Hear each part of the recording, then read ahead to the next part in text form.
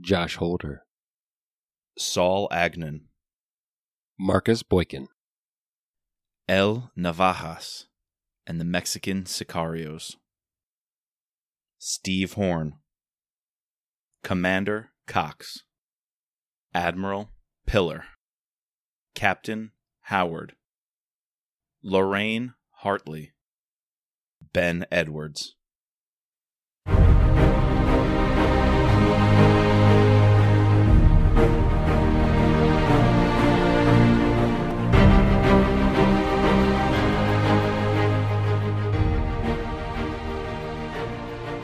Yeah, so episode 8, known as Reclamation, we have to tie a whole lot of things together because episode 7 ended up with Katie in the library attempting to publish her story.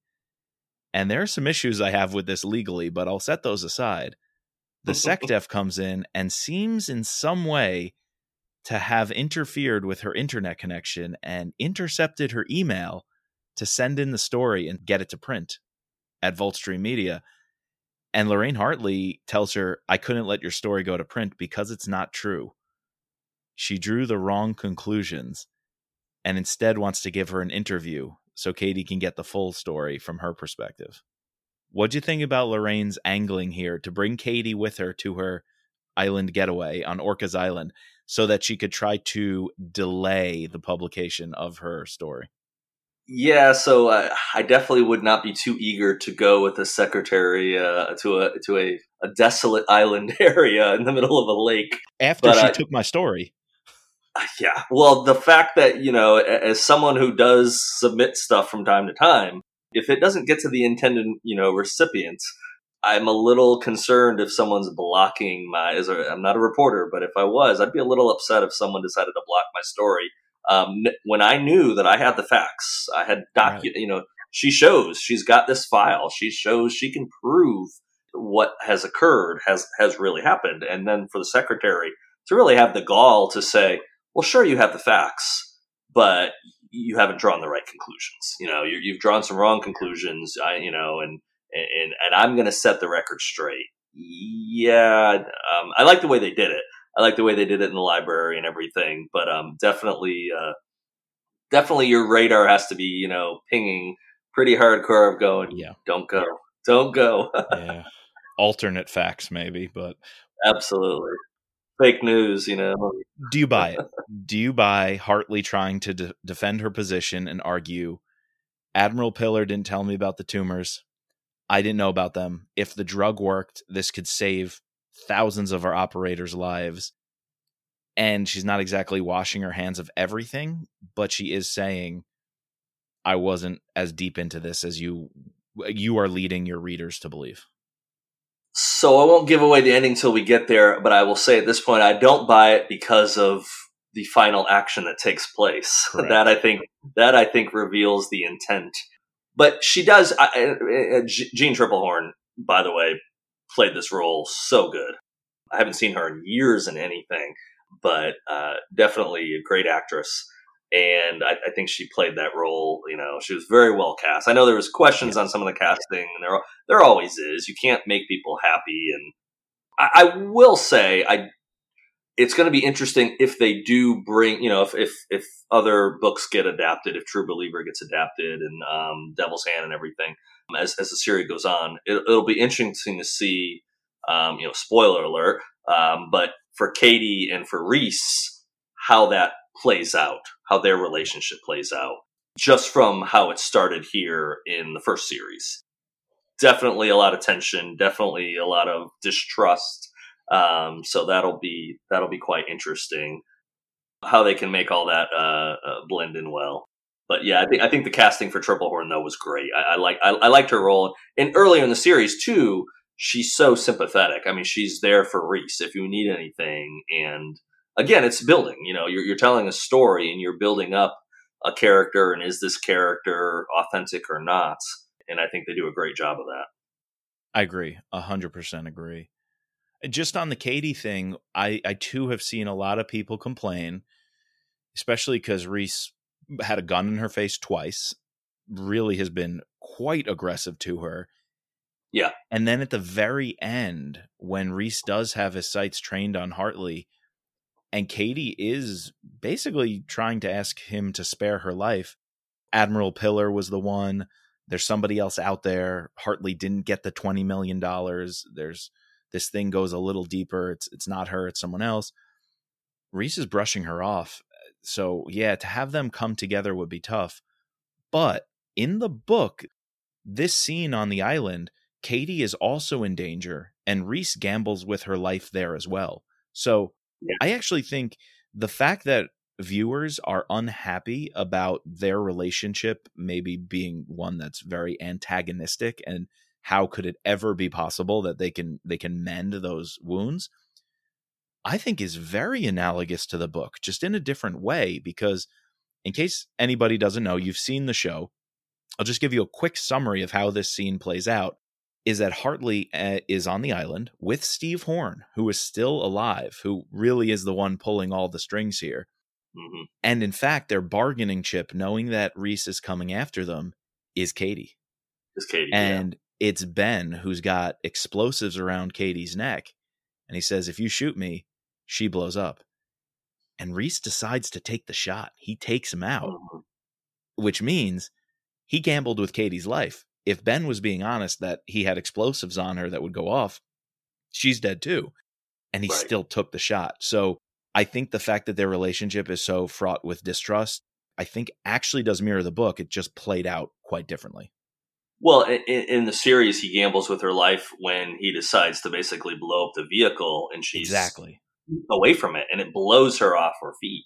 And that, again, was one of those scenes that Reese could very easily go from being the hero, the good guy who's on a murderous path, you could say, but on a path for justice to take these people out. You can easily cross that line, though, if you allow yourself to kill innocent people to get to guilty people. And he hesitated.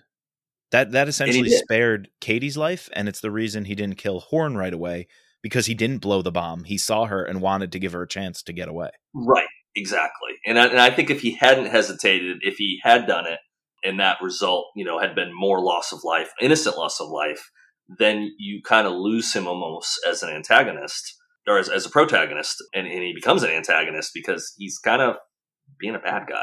Yeah. He's taking innocent life, and there's got to be that line in the sand you won't cross. Right. Just as a storyteller, I always try to figure out, okay, who are these characters, and what can they do, and what can they not do?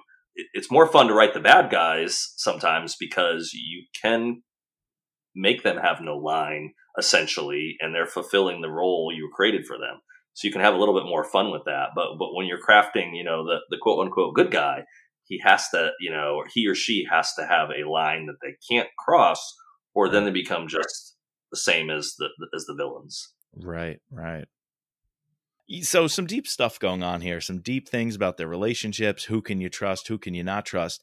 And Absolutely. It's all playing out amidst a really awesome action set piece. What did you think about Reese storming the beach, Ben set up in the lighthouse, sniping guys, Reese going tree to tree, trying to enter this house, even though it's swarming with the Talos security contractors? That was a pretty cool battle scene, wouldn't you say? Yeah, they did a great job. And then, of course, then Ben becomes a target because the FBI, it's not hard late at night to see a muzzle flash back behind in the distance going from an elevated position. It's like, I think we have to go there. We have to engage someone. Tony's team is coming in at the same time. So you got the Talos contractors, you got the FBI, and you've got Ben and Reese. So this is really a huge battle. Yeah, again, a great battle scene. And, you have to view it as what's Reese's specialty, what's he's able to do. Because part of you can look at it and go, okay, that's a lot of people you're going to have to kill to get in that door, which is true. But the vast majority of those people probably, doing guard duty don't have his experience.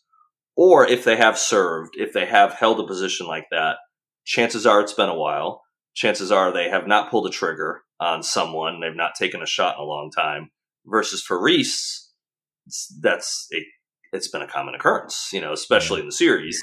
When he's he's got it down. He's able to take those shots, and he's able to move under duress. I mean, he's an extreme. I mean, when he's hiding behind those trees, those guys are taking shots at him, so he's having to duck and cover and protect himself. But gets in the house, and I'm trying to remember when he gets in the house. Yeah, he does. When he gets on the second floor there, he does engage several people before he gets to Hartley's off or safe room, basically, or panic room. Because then he has that one guy. Actually, that was one of those scenes where he has the one guy, use the code to get her in, and then pops the guy. So That's right. It's like, you served your purpose. You're a bad guy. I think we discussed the times where James Reese is shown in a good light with his decisions to keep Tony alive and whatnot, but he is also crossing that line when he needs to have mission accomplished. He's going to let people go when they won't jeopardize him finishing the list. But if you in any way played a role in this, even if it was just a hired gun, I'm going to finish the list instead of you. So it is getting into that gray zone. It's not a black or white. Very often Mitch Rapp and other characters in the genre they're massive killers, but they're almost too good. They almost never want to hurt the innocent people sometimes, or just any other character in the genre, where this one is definitely going darker.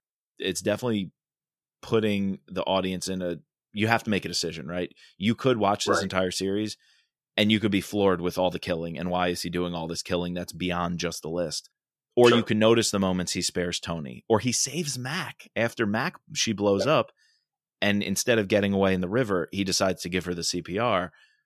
I mean, you could look at those little moments and you could buy that Reese, or you could buy the Reese here who's just indiscriminately killing all these guards. The show doesn't tell you he's 100% good or he's 100% bad. Right. Well, I talk back about that scene just real quick. The fact that he brings her back, he does CPR. She's not grateful. He brought her back. She's pissed that he took her out to start with.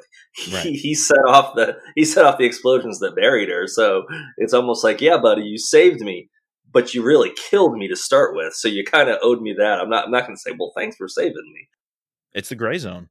Another good scene. Yeah, absolutely. Well, he does operate in that gray area. Yep. And I think for the most part, you have to overlook it. You look at the scenes that are taking place as he's storming Hartley's, as he's storming the house. Those guys are shooting at him. True. Right. As soon as someone raises a gun and puts a bullet your way, they could kill you. So they're an active target. You have every right to defend yourself and take them out.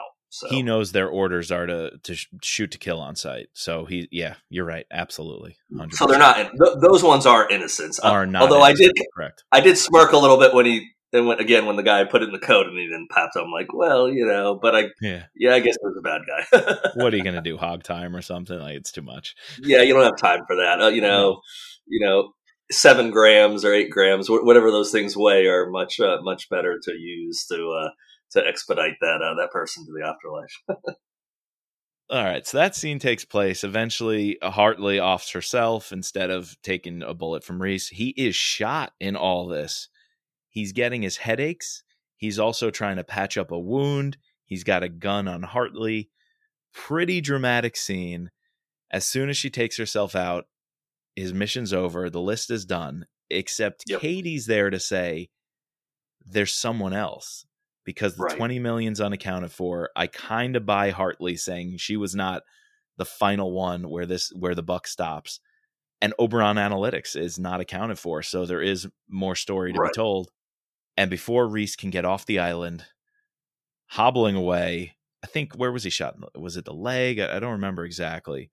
Somewhere in the leg. He was hobbling, so it was somewhere in the leg, I recall, yes. I know he was shot up in the our shoulder back in the Sierra, back with the HRT team. Yes. Yeah. But he spared Tony in the garage, and Tony has a chance here to take him in, and he says, don't make me shoot you, Reese. But Tony is never really, or he's come around. I feel like Tony's had an arc here to being a single-minded law enforcement, just, if I got to take you, I got to take you. That's the end of the story. And Tony's kind of now seeing big picture based on what Katie said, intel he's getting, the vibes he got from Admiral Pillar. I think Tony has come full circle, and that's why he lets Reese live. And Reese walks off with his scuba gear, doesn't even have his fins or his breather on. and he just walks into the sea. I love that. Yeah. Well, and to just go back again about Hartley is the fact that she took her own life. To me, She was guilty. yeah. I mean, I do know probably there are some innocent people that kill themselves in situations out of stress or anxiety or mental illness, whatever the situation might be. But someone with her level of expertise, her drive, her intelligence, I don't believe she's going to shoot herself if at the end of the day, I'm really not guilty of what you're accusing me of. Yeah. I would think she would try to rationalize with him, even if she knew it was, she would rationalize with him until he pulled the trigger himself, not her taking it. So I think for that reason alone, there's an element of guilt there for her to actually do that act. I definitely see that reading. Also, well, either way, she is guilty about using the drug on the seals that gave them the tumor. Correct. Like that was the wrong Absolutely. decision. I think she's seen Reese kill and she knows how all the other kills went down. And she realizes there's no chance of getting out of this. And maybe it was the least painful way out, knowing what Reese could otherwise do to you. Yeah. A couple of different true. ways you can read it. She read the book and she knows about tomahawks, and she goes, "Hey, I'm not down with that one." So. This guy messes with the Winkler Sayok. No, thank you. Exactly. My husband has a Winkler. I wouldn't want him chasing me around with that thing. So, she says, I prefer not to see my intestines as I pass out and die. I don't want to know what they look like. No, thank you.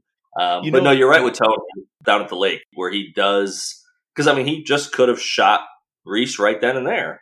And you could, did his job. I'm sure from a law enforcement standpoint, he would have been justified. All the bodies around, he's not going to have that much trouble saying, I finally had him on sight and he was armed and I took the shot. Even if he shot him in the back, he'd still get he might have a, tough interrogation on what happened, but, he'd be justified with what occurred. Right. Exactly. And just one other thing while we're on the scene is Boozer. Reese saw Boozer diving in with him when he approached the island. I thought, and Donnie, was that Donnie also sitting on the edge of the boat? I feel like two guys dove with him. There was two of them with him, yes, that he saw. Yes, and I believe the second one was Donnie, yes. That was kind of cool. Just, I think it showed these flashbacks and trauma he's dealing with. He's a little more at ease with. And he realizes these are the people I'm going to see, basically. I'm not coming out of this mission. I know I got the tumor, even if I do complete the mission. Whatever happens, I'm going back to see these guys. And he's kind of at peace with them and wants one last operation, and they take the dive with him. I thought it was a nice touch. Yeah, that is classy way to do it. I agree. All right, final scene. It is 3 weeks later. Katie is texting Reese. And she said, and he asked, "Have you found the 20 million? Who's Oberon?" And Katie says it was routed through a bank in Peru. Mm-hmm. I know I perked up and went, "Oh my goodness." I knew there was a turn. Spoiler, any readers, we knew Ben Edwards was behind this. We knew there was the heel turn, but I wasn't sure if they were going to show it. I wasn't sure if that would be the cliffhanger, if they were going to match the ending of the book, that Ben Edwards was one of the conspirators. And when we saw that text about Peru, I knew it. I thought that was a great way to reveal it. Yeah. Basically from earlier in the show when Ben was trying to get him to go to Peru with him, just walk away. We can have a good life away from all this. Yeah. At that point you knew, okay, we know who the final name is on the list, basically. Yep, exactly. And so this confrontation on the sailboat in Peru, Reese knows, and Katie had evidence that he was the last person who made $20 million off the sale of New Bellum and RD4895. And he confronts Ben. A couple of lines here. Ben tries to justify what he did. And I think we, as the viewers, we needed this because it could feel totally cheap unless you buy into Ben's motivations. And both in the book and the show, I bought it. And here's why. I want to make a few points about what Ben says. He says, "I knew you were all dead. I knew about the tumors. And so I thought, let them die with their boots on rather than some hospital bed somewhere." Right. I almost felt that Ben knew that would be a more fitting ending for the guys than just having this tumor, suffering through it. But it's their choice to make, and Ben made the choice for them to blow them up. And so Reese says, well, did you do it for us or did you do it for the $20 million? And Ben says maybe both, but that he couldn't spend a dime of that money. So he had the 20 mil, didn't know what to do with it, couldn't bring himself to spend it. So he might have done it for the money. In the book, he says, I wasn't going to do it for the money, but when it became millions of dollars in the double digits, the game kind of changed, because that's a lot different than getting $500K. Right, exactly. And that blood money, I mean, I don't know that steak would taste as good if you know how you got it. So especially with the Brotherhood. And he hoped, though, it was just letting the guys die on mission on the field, something a bit more fitting that they would have wanted than knowing the government fucked them with the tumor and having to deal with the trauma and stress of that in their last few days. So yeah, dying in a hospital bed or dying, absolutely in a hospital. Again, wrong thing, but trying to argue for the right reasons. I don't think so, but that's trying to reconcile that. Yeah, trying to justify his actions. Yeah. So, all right, now the last thing Ben absolutely clearly wants Reese to know, and he says he wants it set in stone. He had nothing to do with Lauren and Lucy. Never thought it would go there. Originally, when he got involved, there was no reason they would ever be brought into it. And I think Reese buys that. Reese does say, I know, Ben, that you had nothing to do with that, and 100% buy that. And he even says, let's finish the list, which leads me to believe Hartley said this thing runs deeper than you think. Now, Ben is saying, let's finish the list. Reese is going to finish the list when he shoots Ben. Is Ben hinting at something, that there is one last person or something higher up the chain when he says you and I can go finish the list together? Or is it just a cop-out to try to get Reese to spare him? Yeah, good question. And I think it's I don't think it's a cop-out. I think it's more of, hey, there's a little bit more information that you don't have, and maybe that Ben doesn't even have, that there's someone else that needs to be taken care of. So yeah, that's definitely a way to read it, for sure. Absolutely. It's a cliffhanger. Yeah, which is all good series. We want the viewers to come back for, second season. And more. Yeah. Well, and Jack's, he's got the blueprint there for them to follow if Amazon so chooses. So right. When we had him on the show and we were interviewing him, we asked him, of course, anything you've heard or know about a renewal or season 2? He says, well, I just got some text, and he was texting somebody on the phone. So I think something's brewing, but he didn't give us any sort of final announcement or hints. But I think the renewal is it's coming. I think I heard him say something on one of the media in the last few months that he's been working on some sort of a synopsis or something, to present of how they could handle, how they could, transition to, True Believer, basically. Yep. All right. Well, that's how the series wraps up, is just like it did in the book. Reese crosses off the final name on the list, holds it to his heart, lets it go out to sea. The same way he's going to take the sailboat out to sea. And I think it's a fitting ending. He's going to go back home. And even before that, let's talk about real quick before that, because I did, as they were sitting there, as you got two operators, yes, but you got two people that are as close as brothers in this small area. They both know what's going to happen. Ben's not fighting what's going to happen. He's ready to go. I think, as he even says that line, I'm ready. He's ready for the justice that's coming for him. And as that was playing out, for a second there, I thought, okay, are they going to show him shoot him? And I actually really like that they didn't. They actually show it from the water, the boat's out there, and there's a pause for it's not just a second. It's a couple seconds of just peacefulness, and then you just hear a single shot, which answers your question of what happened, and then of course cut into him on the boat.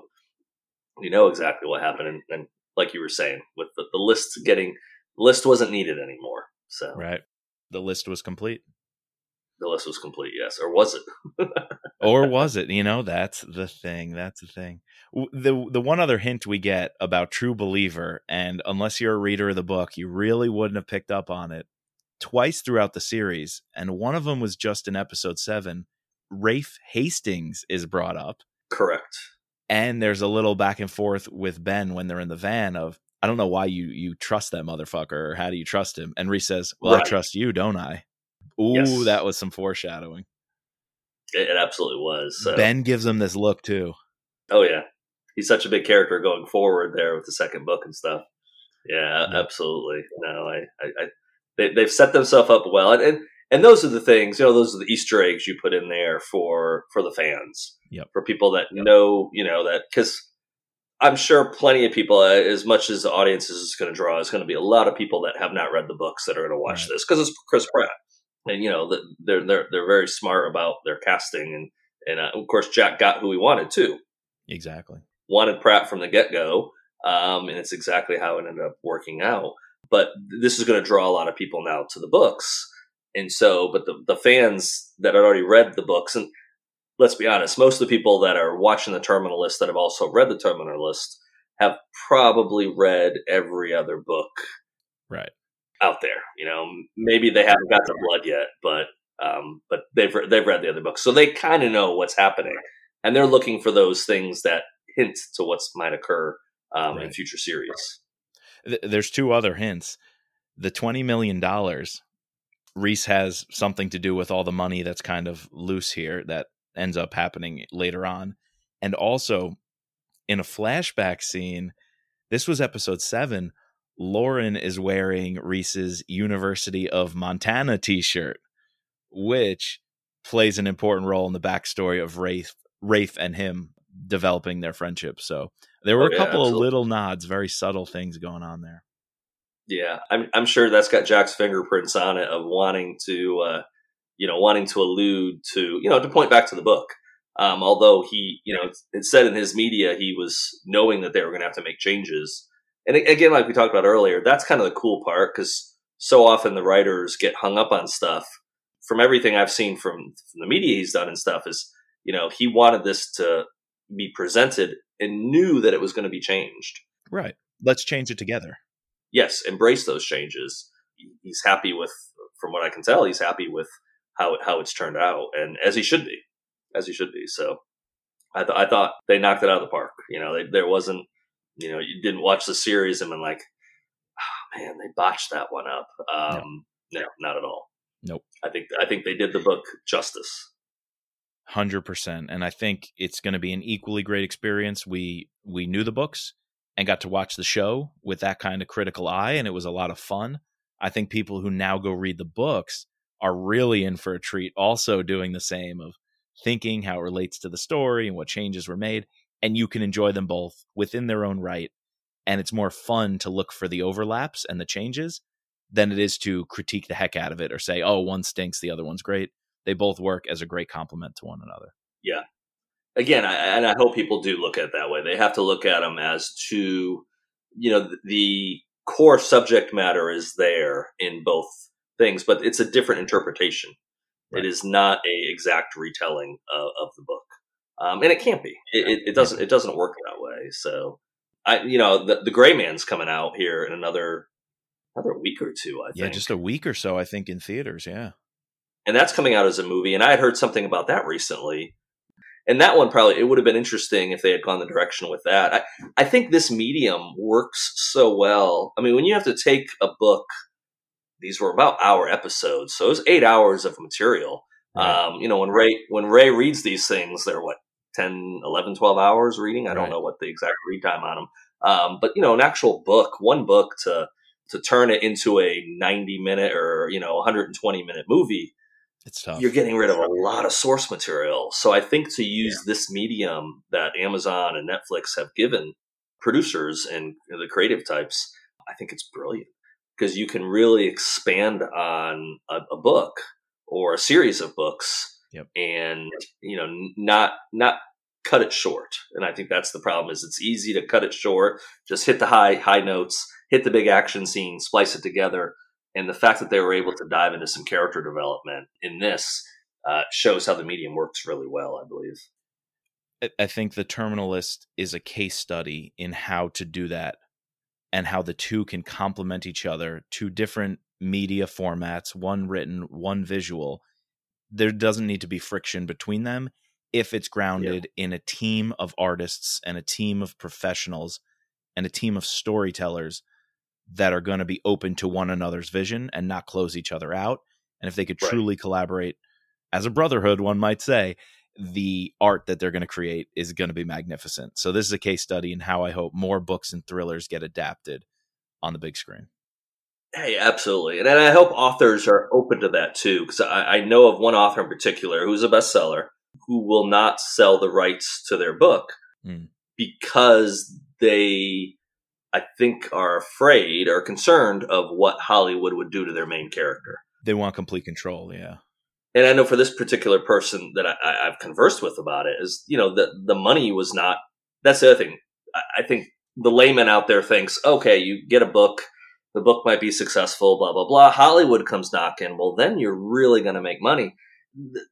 Peanuts are offered sometimes to these authors, especially for the rights. Now, if it gets greenlit, then other money opportunities are there. But, I know he said it out in open. David Morrell for the Rambo, I want to say an interview I saw, I interviewed him one time several years ago too. I believe, if I recall correctly, I think he was given like $60,000 for First Blood to be made. And contractually, they could make sequels, and they only had to pay him, regardless of how much it made at the box office, which it made a ton of money. They were still obligated to just pay him that $60,000 for that one amount. Wow. So again, don't hold me to that, but I'm pretty darn sure that was the specific detail. I might need to double check that one, but just say that's true. So you can have a movie that could make hundreds of millions of dollars, and the person that created the source material gets a fraction, small fraction. Versus another thing that I just read the other day, I was telling to my kids, I tell it to my son. My son and I went and saw. I've seen it before, but I finally a couple weeks later took him to see Top Gun Maverick. Nice. Loved it. What a great experience with my son. So good. Oh, it was so good. It was so much better than the first one even. And I love the first one, but it was such a great movie.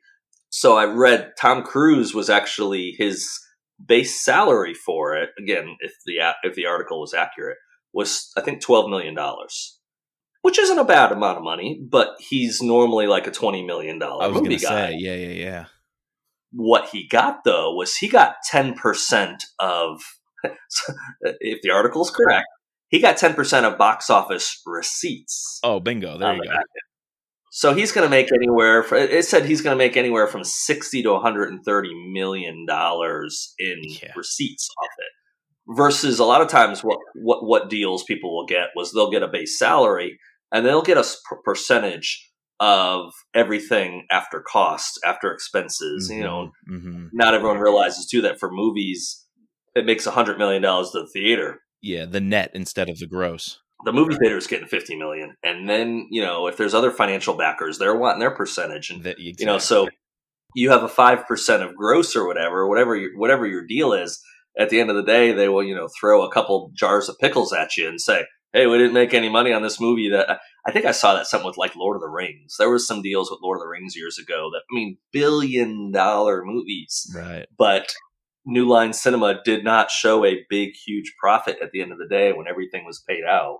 And it's just like, holy And that cow. was what they based percentages on. Yeah. Yes, absolutely. So for my greedy, standpoint of please produce mine and please give me a 10% on box office receipts. Give me the Tom Cruise deal without the Tom Cruise success, apparently. But no. I would take a fraction of Tom Cruise success. Eric, thanks for joining us tonight. It's been a blast. Before we let you go, tell us where we can find your work and where we can find you online and where people can pick up the Bodyman. Yeah, Bodyman, my website, ericpbishop.com. They can actually get signed copies from there if they want. They can order them. There's a store button there now that I've added recently. I'm on Amazon, Barnes & Noble. It's only digital. There's physical copies, but you have to order it online. But yeah, if you go into Google and you type in The Bodyman, it'll pop up with my book. You can click on that, and you can also there's indie sites as well that have it, so they can buy it from their local bookstore if they so choose, which I would encourage. Breach of Trust is coming. Again, I'm supposed to told the publisher I'd get it to him in July, so that's my. I'll be jumping into that later tonight. I'm kind of reworking the beginning of the book a little bit based on some reader feedback, which was very good feedback, by the way. But you kind of you write something and I don't know. I hear of stories from authors that they write something and they think it's the worst thing in the world.